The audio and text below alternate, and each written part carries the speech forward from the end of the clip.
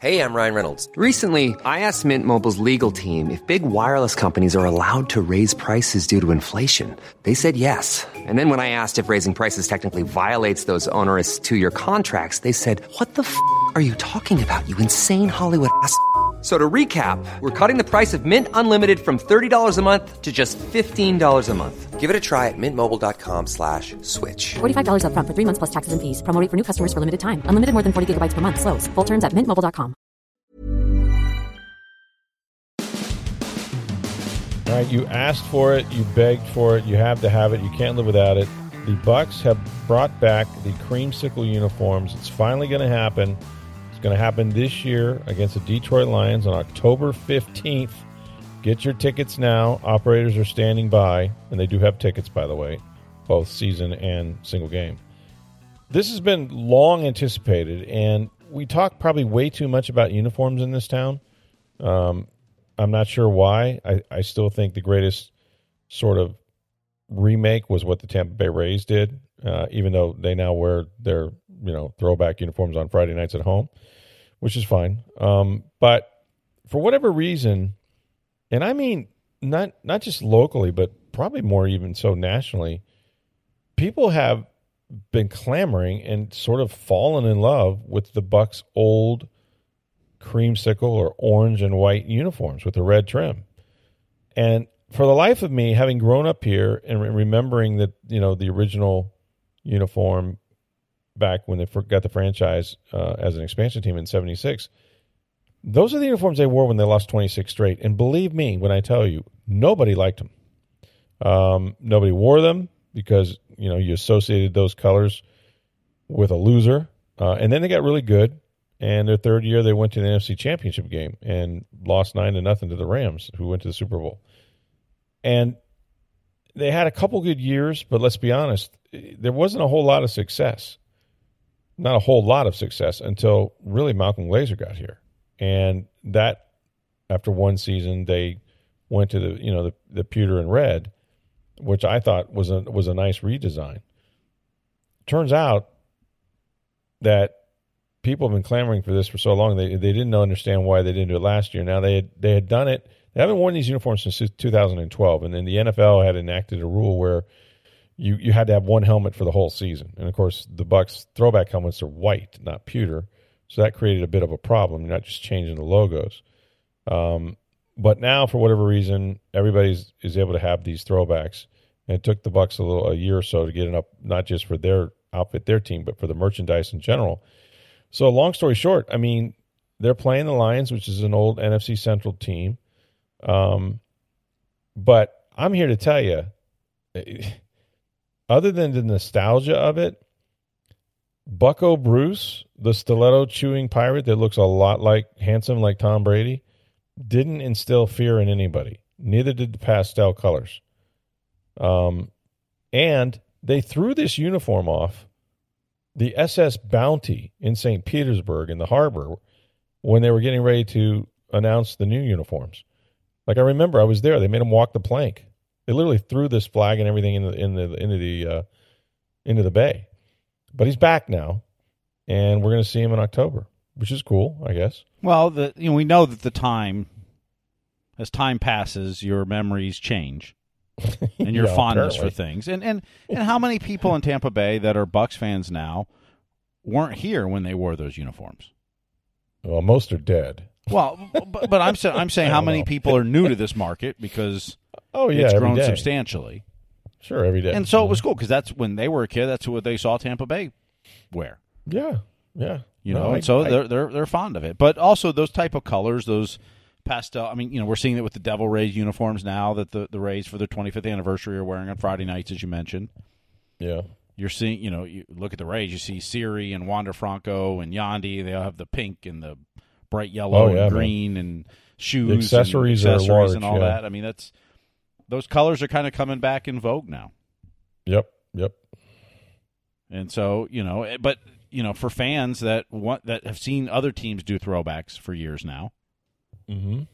The fact that it's been 11 seasons. Yeah, it's a long time. I didn't realize it had been that long either.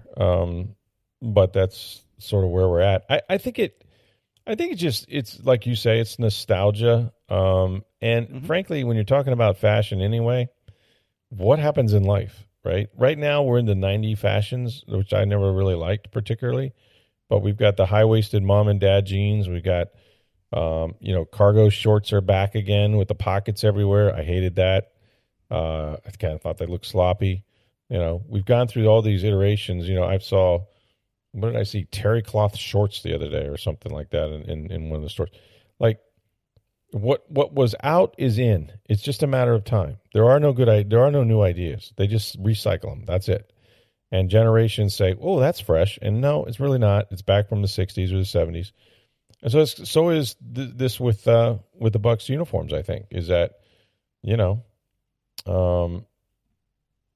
they're just nostalgic, and of course, the greatest players in Bucs history, to be honest with you, have played in those uniforms. I mean, maybe not long, but they played there. I mean, Derek Brooks, 95, wore them. Warren Sapp, John Lynch, Ronnie Barber.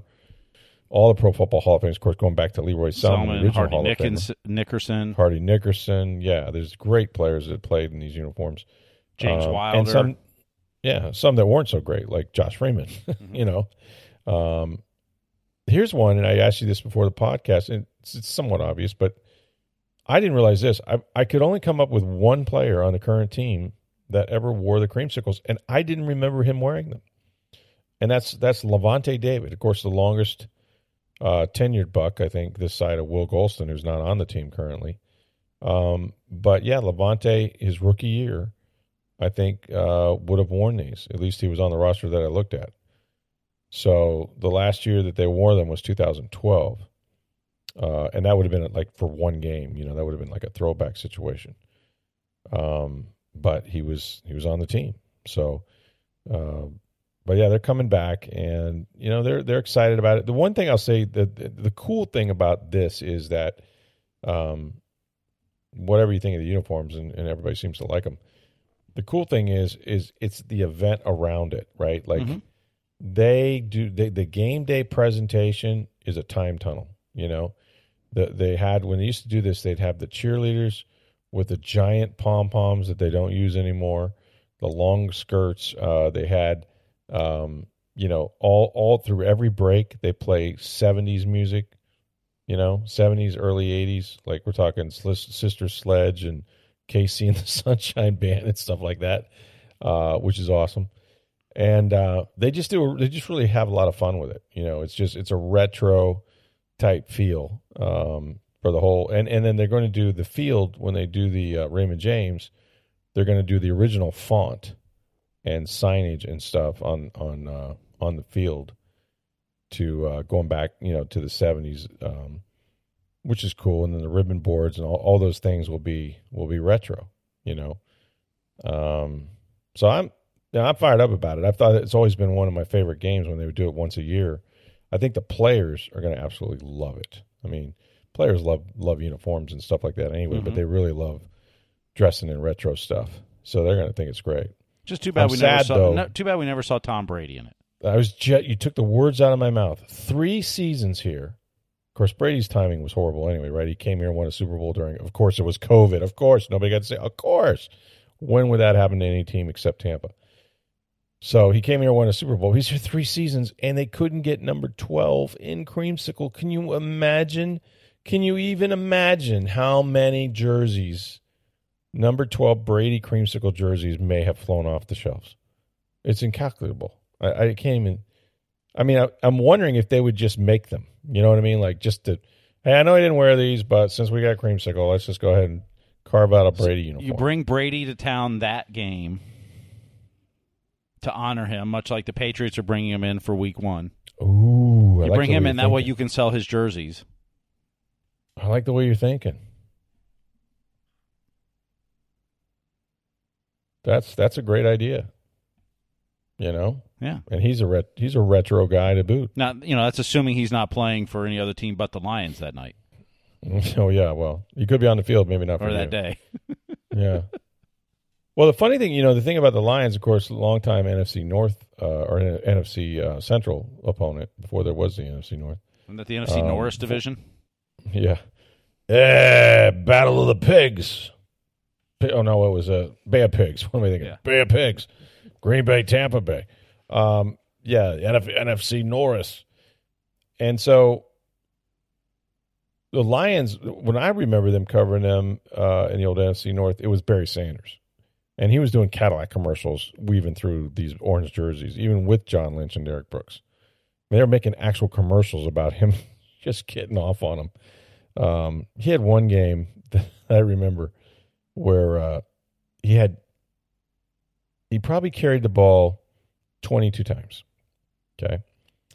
And for 20 of those carries, he averaged, and I'm not exaggerating, 2 yards a carry. He had 40 yards in 20 carries. And yet, he finished with 200 yards. Like, how's that possible?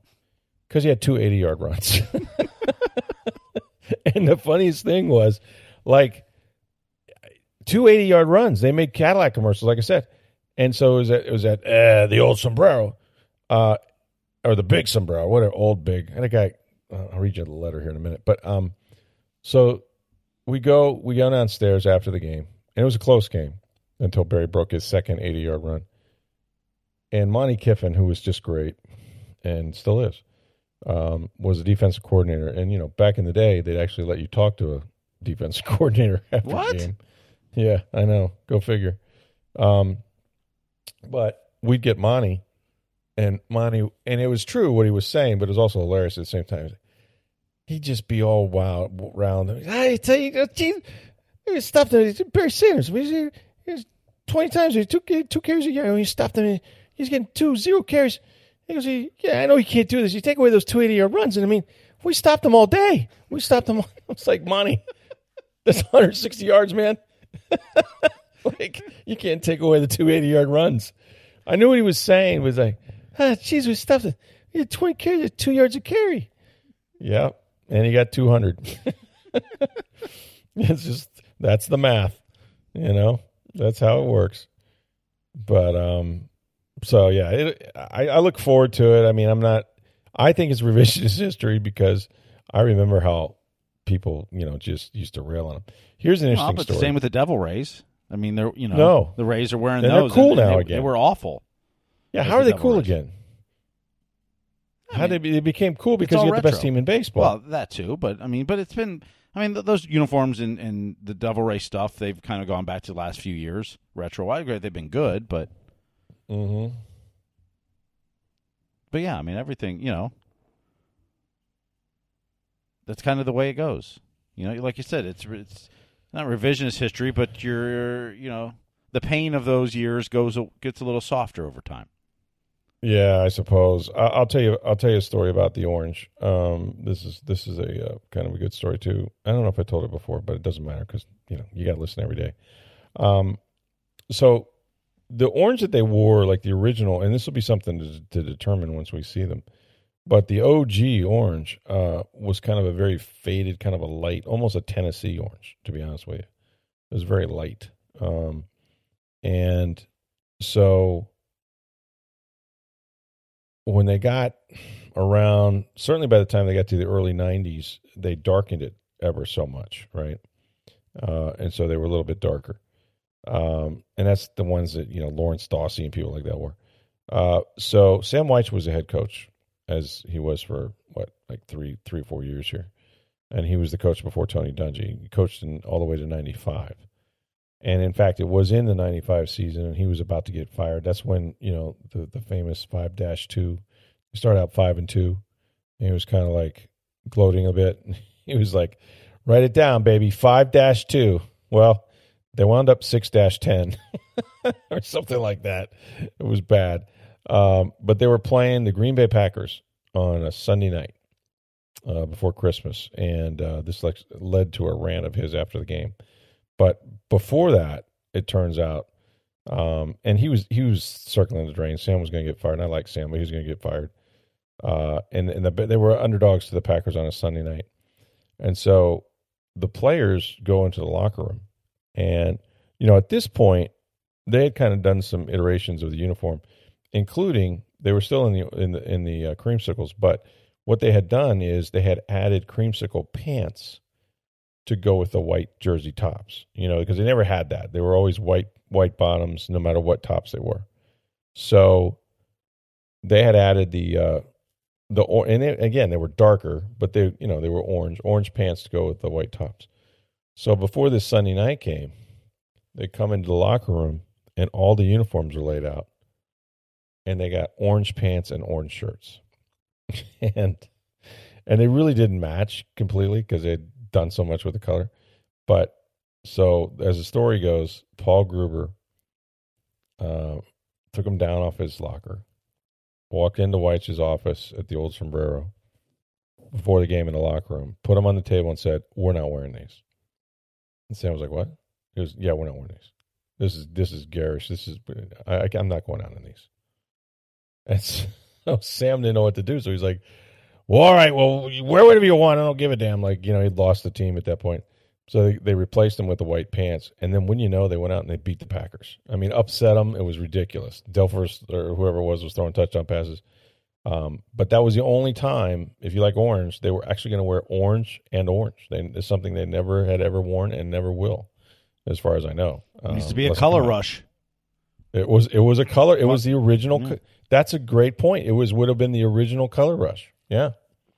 And that would have been some color rush, let me tell you. Maybe they'll bring it back for a color rush. Maybe. This might be what they wear. I think we're on to stuff here, man. But you got to know the history to appreciate the present. So here's another guy that I forgot that wore the orange creamsicles, Mike Clayton. He's pictured here catching a pass from Josh Freeman in 2009. Yes. Throwback. The first game, I do remember this. The first game that Josh Freeman started as a rookie, it was well into the season, he wore creamsicle. And that was not their usual jersey. And I believe they had a throwback game, and they beat Green Bay again. They beat Green Bay at home. And he threw a touchdown pass to Courtney Hawkins. Remember that name? Mm-hmm. I think out of Michigan State is where he played. Sounds right. And, he played, and Freeman was great that day. I believe it was his starting debut, and beat the Packers. So a lot of orange history, but it used to have, the fans would all wear orange T-shirts, and they'd fill the stadium with orange, and I'm sure they'll do all that stuff for this throwback game. But players are going to be fired up about it. Fans will be really fired up about it, and Detroit hopefully won't have Barry Sanders running through another Cadillac commercial. Man, I don't know who's going to be. The Lions have a nice uniform too. Theirs are great. What's it called? Hawaii blue and silver or whatever. It's pretty cool. So those are your Color Rush uniform announcement of the day for all you uniform fans. All right, we got some Bucs news for you. Well, not news, I guess. We'll give you a preview of what the mandatory minicamp will be starting today for the next 3 days as they wrap up the off season. But first, I want to tell you guys how to save money on your electric bill. You know it, you love it, you can't do without it. It's May Electric Solar. They're a family-owned business. They've been operating and installing solar electric systems in the area now for 13 years. There's a lot of these fly-by-night companies out there, but May Electric Solar is committed to you for the long term. They guarantee their workmanship with a 30-year labor and services warranty, plus with every installation, you get $750 worth of surge protection. That's for all your appliances. It's what they call the May Difference. If you visit their Hudson showroom, May Electric displays all their products. They conduct on-site testing. You can see exactly what they're going to install. They will customize everything to your particular needs, and they don't use subcontractors. That's important because all those guys and girls up there on the roof installing those solar panels, they belong to Billy May, and they're doing a nice job. Start saving today. Call the solar energy experts at May Electric Solar at 727-819-2862 and schedule a free estimate. Lower your electric bill all year long, preserve the quality of your life and that of your appliances. It's May Electric Solar at 727-819-2862, or you can visit mayelectricsolar.com. All right, so the end of the off-season sort of will be over these next 3 days. The Bucs have mandatory minicamp that begins early this morning at around, I think, 9:30 or so Eastern Daylight Time. And there's not a whole heck of a lot difference in what they've done for their 10 organized team activity workouts. And you can only have 10. It's interesting. A lot of teams these days have actually cut back even the OTAs, from 10 to 6 or 7, and then moved up the mandatory minicamp. Many teams are already kind of through the off-season program. And they do that primarily because they've coming off a longer season, or they anticipate having and the season's already 17 weeks as it is. Then if you're a playoff team, kind of like when the Bucs won the Super Bowl, it didn't feel like there was an off season. So they've been giving their bodies back to them and not working them as hard in the off season. And for the Bucs, they used all 10 because they're installing a new offense and all of that. So they'll be out there for 3 days, and every player has to come, or you get fined. And it's a significant number of fines. It escalates each day, 1 through 3. So Todd Bowles and everybody expects everybody to be there because it is in fact mandatory. Now that doesn't mean you're there that everybody's going to be working. If you have an injury, if you don't feel well, whatever it is, they're not going to put you out there on the field. It is still shorts and and helmets and things like that. There's no shoulder pads, no hitting, presumably, none of that stuff. So it's very much like any off-season workout. But the veterans are there, and all of the veterans are there. And the question is who will be working. And so there's several things we'll be looking at, sort of in particular. I wrote about this on Tampa Bay Times and at TampaBay.com, but if you don't have a chance to see it, we'll kind of go over it now a little bit. I think the first thing that all of us, anyone with a camera or a notepad or a phone, is going to be looking for is, where is Devin White? Okay.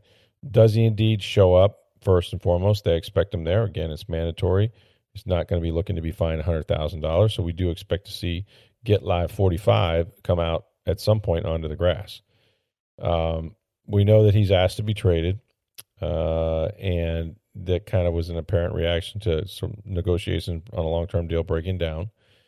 And the club wants him to play under the fifth-year option, $11.7 million. It's a big raise, but he's believed to be seeking kind of a bigger raise. He'd like the full extension, 5 years, $100 million, that like Roquan Smith got after he was traded to the Ravens. He didn't get it till January, but nonetheless, that's sort of where he's at. Now we know, Larry Foote has come out and called it champagne problems and kind of made light of things.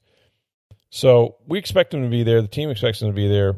But here's a little window to his mindset. And we talked about this the other night, is that not only did he, is he coming maybe to the mandatory minicamp, but he went to the not mandatory photo shoot on Sunday. And he did a lot of promotional stuff and whatever the Bucs wanted for their game day stuff, all of that. And, to be around your teammates, be in full uniform, it at least is saying something, right? Maybe it means that things are thawing out a bit. Or maybe he realizes that he doesn't have as much leverage and he might wind up at least playing the first part of the year there.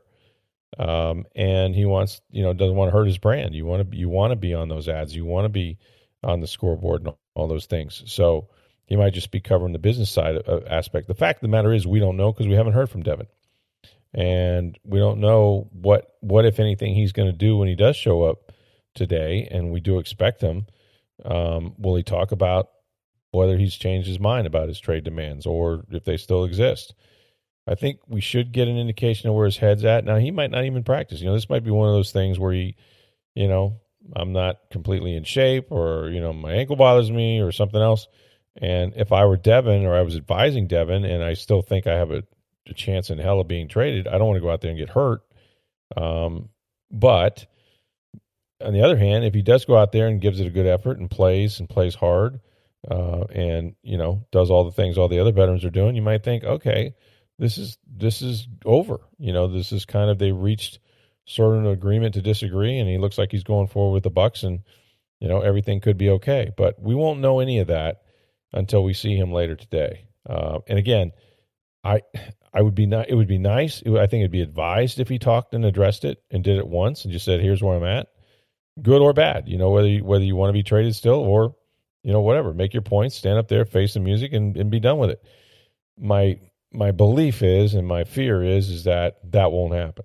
That he will just kind of stew out there, and the Bucs won't make him address the media or anything else, and so they'll sort of hide him a little bit. But that's unfortunate, because it would be good just to get that behind him. That would be my advice if I were advising him.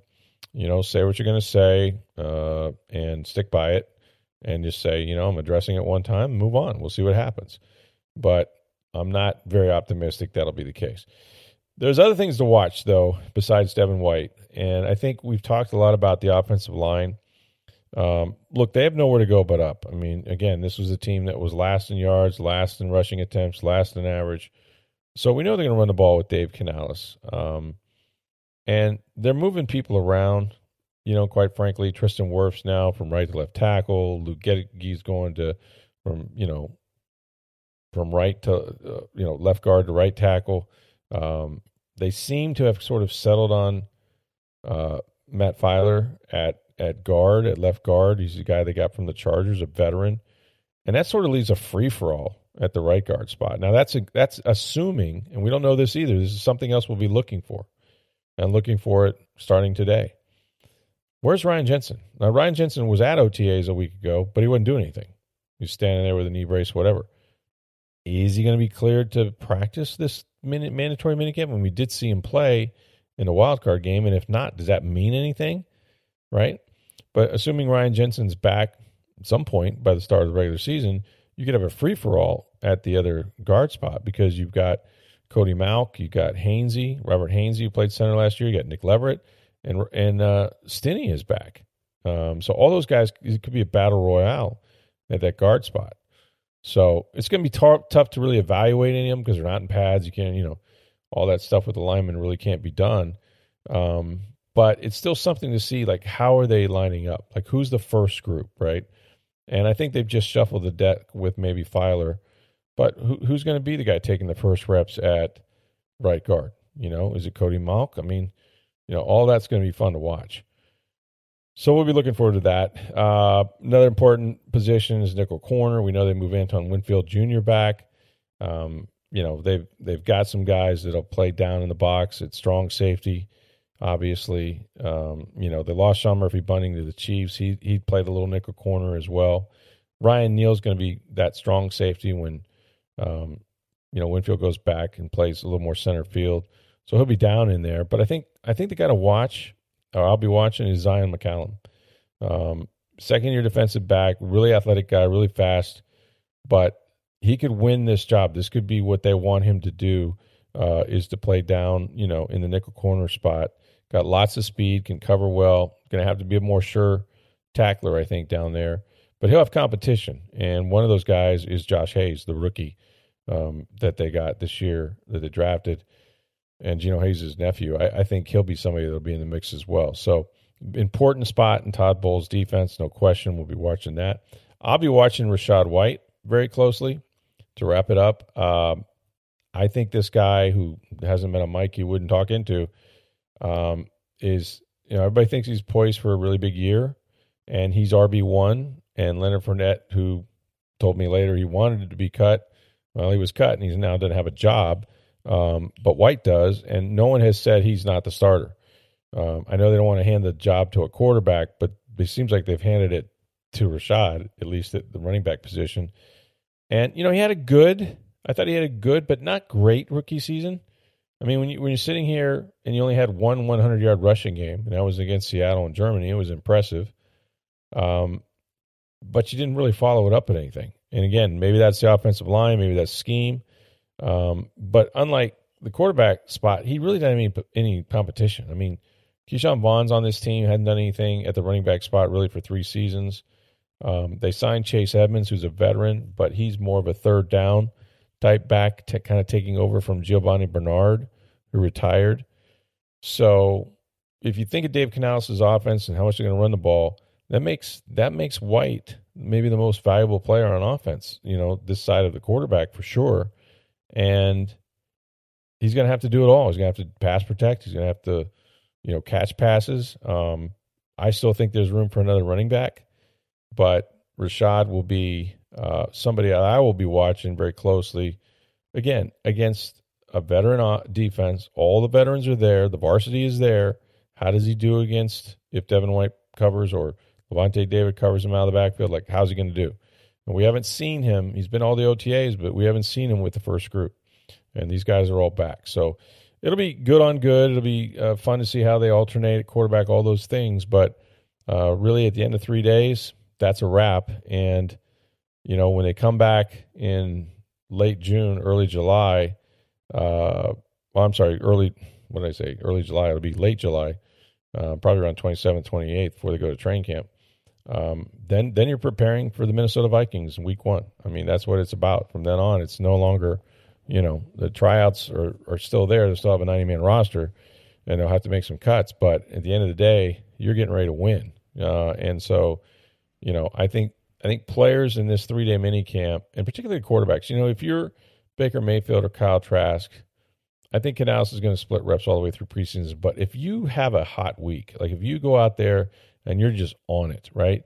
You know your assignments, you're accurate with the football, you get it out of your hands, you get on fire, you could convince, if not the coaches, your teammates that you're the guy, And so you at least enter training camp as, oh yeah, no, this dude was balling, in the offseason. Like, he gets it now. He's got everything down. Now we can move forward. I think he's going to win the job. But on the other hand, you could play really poorly. So I think it's important for both those guys to continue to try to play well. But there's some things to watch. It's not going to change. No decisions are going to be made necessarily, but a lot of impressions will be. And this is the last look before they get to training camp, so it's important. Say hello to a new era of mental health care. Cerebral is here to help you achieve your mental wellness goals with professional therapy and medication management support. 100% online. You'll experience the all-new Cerebral Way, an innovative approach to mental wellness designed around you. You'll get a personalized treatment plan from a therapist, prescriber, or both in a safe and judgment-free space. Your Cerebral therapist or prescriber will outline a customized plan with clear milestones along the way, so you can get to feeling your best. With Cerebral, you're not alone in your mental health journey. We're here to empower you to live a fulfilling life. So take that first step towards a brighter future and sign up today at Cerebral.com/podcast and use code ACAST to get 15% off your first month. Offer only valid on monthly plans. Other exclusions may apply. Offer ends July 31st, 2024. See site for details.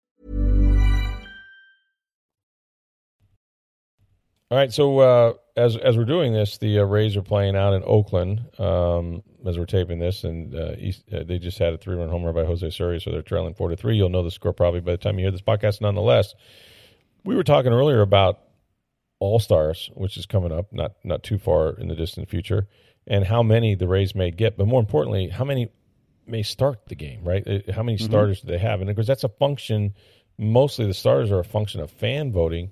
And there's some real disparity based on position and players, but we talked about the guys we think should be all-stars. Who's the closest to actually starting the game? So the Major League Baseball put out the first update of the first set of ballots for the All-Star game. No Rays are starting.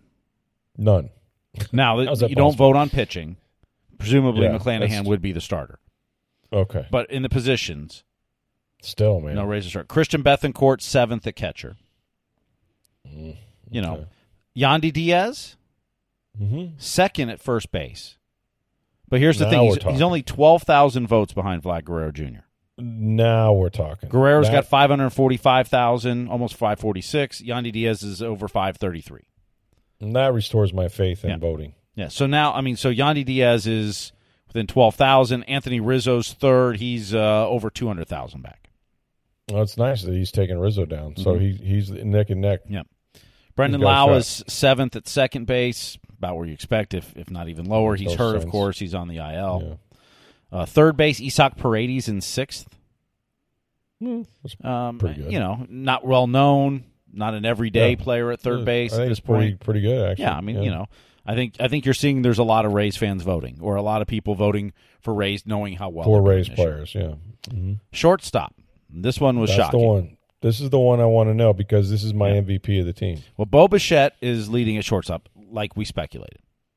And in all fairness, Bo Bichette's having a hell of a year. He is. Local kid. He's leading the league in hitting.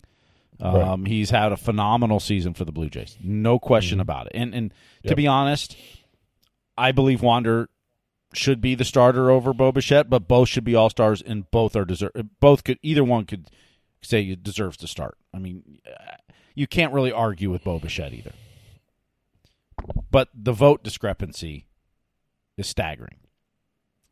Bo Bichette has 775,000 votes. Second place, with 376,000 votes, What? is Corey Seager.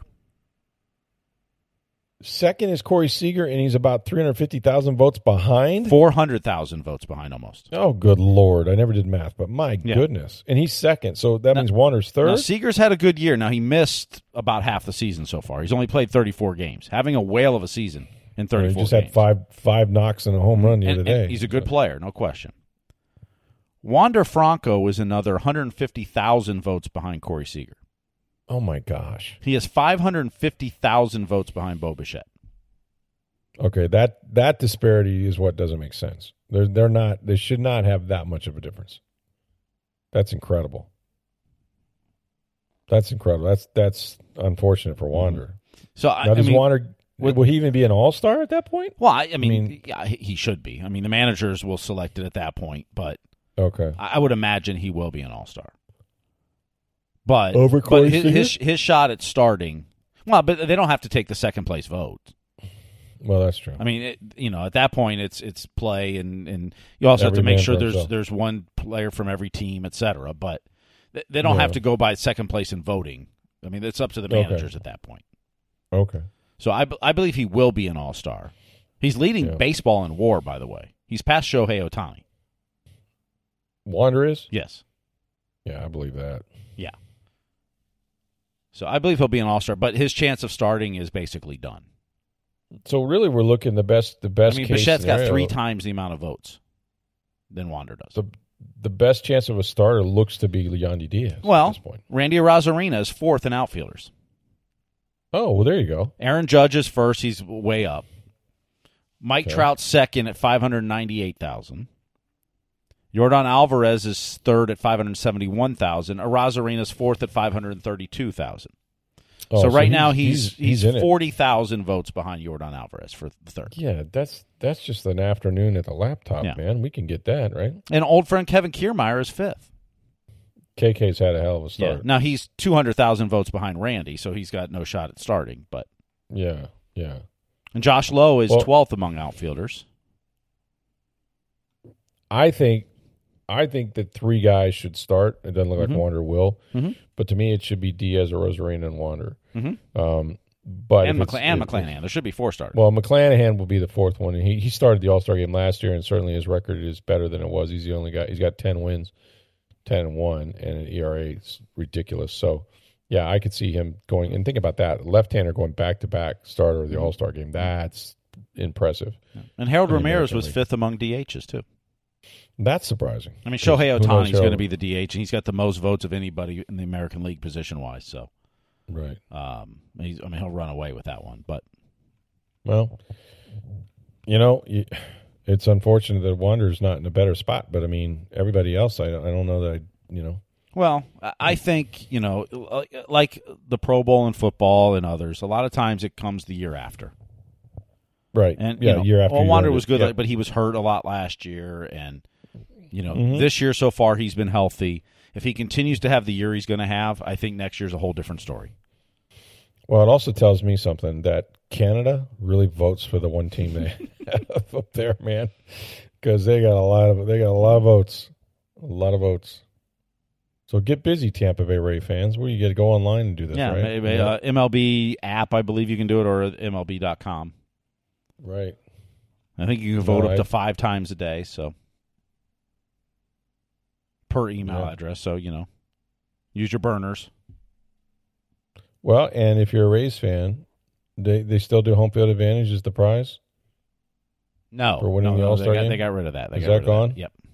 Oh well, then you got nothing to play for. Yep. Sorry. Just go to the game and stay healthy. Yep. I'd rather they just rest. If you're a Rays fan. What does it mean anyway?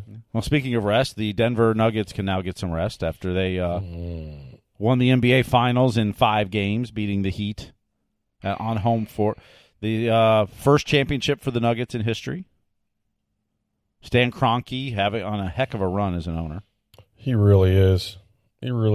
Avalanche, the Nuggets, Rams. the Rams, and I think the lacrosse league too. I think he won that It's one. kind of like Triple Crown in one calendar year there. Yeah. Hmm. So in the Game 5 for Vegas is tonight. They can eliminate the Panthers in the Stanley Cup final. So we could have champions in both NBA and NHL by tonight. Yes. That's NBA is done. NHL could finish up tonight, Game 5. Vegas does lead that 3-1. So Panthers need to win 3 in a row, but of course, as they always say, you can only win one game tonight. So that's what they're going for. That's true. Well, Denver's had its own little run, man. I mean, as they currently sit here, they have both the NHL and the NBA title, right? Well, for at least one night. Exactly. Well, hey, scoreboard. That's how that's how they did it in Tampa Bay, man. Yeah. So, yeah, I think it's because my son moved out there. I'm going to credit him for that. That's got to be it. It's got to be it. He really hasn't gotten into any of the Denver sports, though. I think he has a shot with the Broncos if they weren't so god-awful. But with Sean Payton out there, maybe they'll be much improved, too. I think he's going to make a big difference in Russell Wilson and the gang. We'll see. Well, he can't get much worse than he played last year. No, that's for sure. Well, they're going to run the ball. There's the biggest difference you're going to see is that, when Russell Wilson won in Seattle, they ran the football. You know when he's going to win in Denver? When they run the football. And Sean Payton's going to run that thing. I'll promise you that. So we'll be at the Bucs mini camp. It's a mandatory mini camp, so I have to be there. Workouts start around 9:30 in the morning. We'll probably get Todd Bowles and others around 11:30. So keep it posted on TampaBay.com and or my Twitter feed, and you'll see what's going on there with Devin White, with everybody else. And if you want to get your mailbag questions in, I'm sure we'll have plenty of people asking about the Bucs as they wrap up their off season, and for that matter, the Rays, All-Stars, whatever you want. Yeah, let's do a mailbag tomorrow. Let's go ahead and get those in. Yeah, why not? Send it to us on Twitter at SportsDayTB. That's at SportsDayTB. You can reach me on Twitter at NFL Stroud, or you can send it to my email address at rstroud. It's just rstroud at TampaBay.com. All right, thanks for listening. For Steve Versnick, I'm Rick Stroud of the Tampa Bay Times. Have a great day, everybody.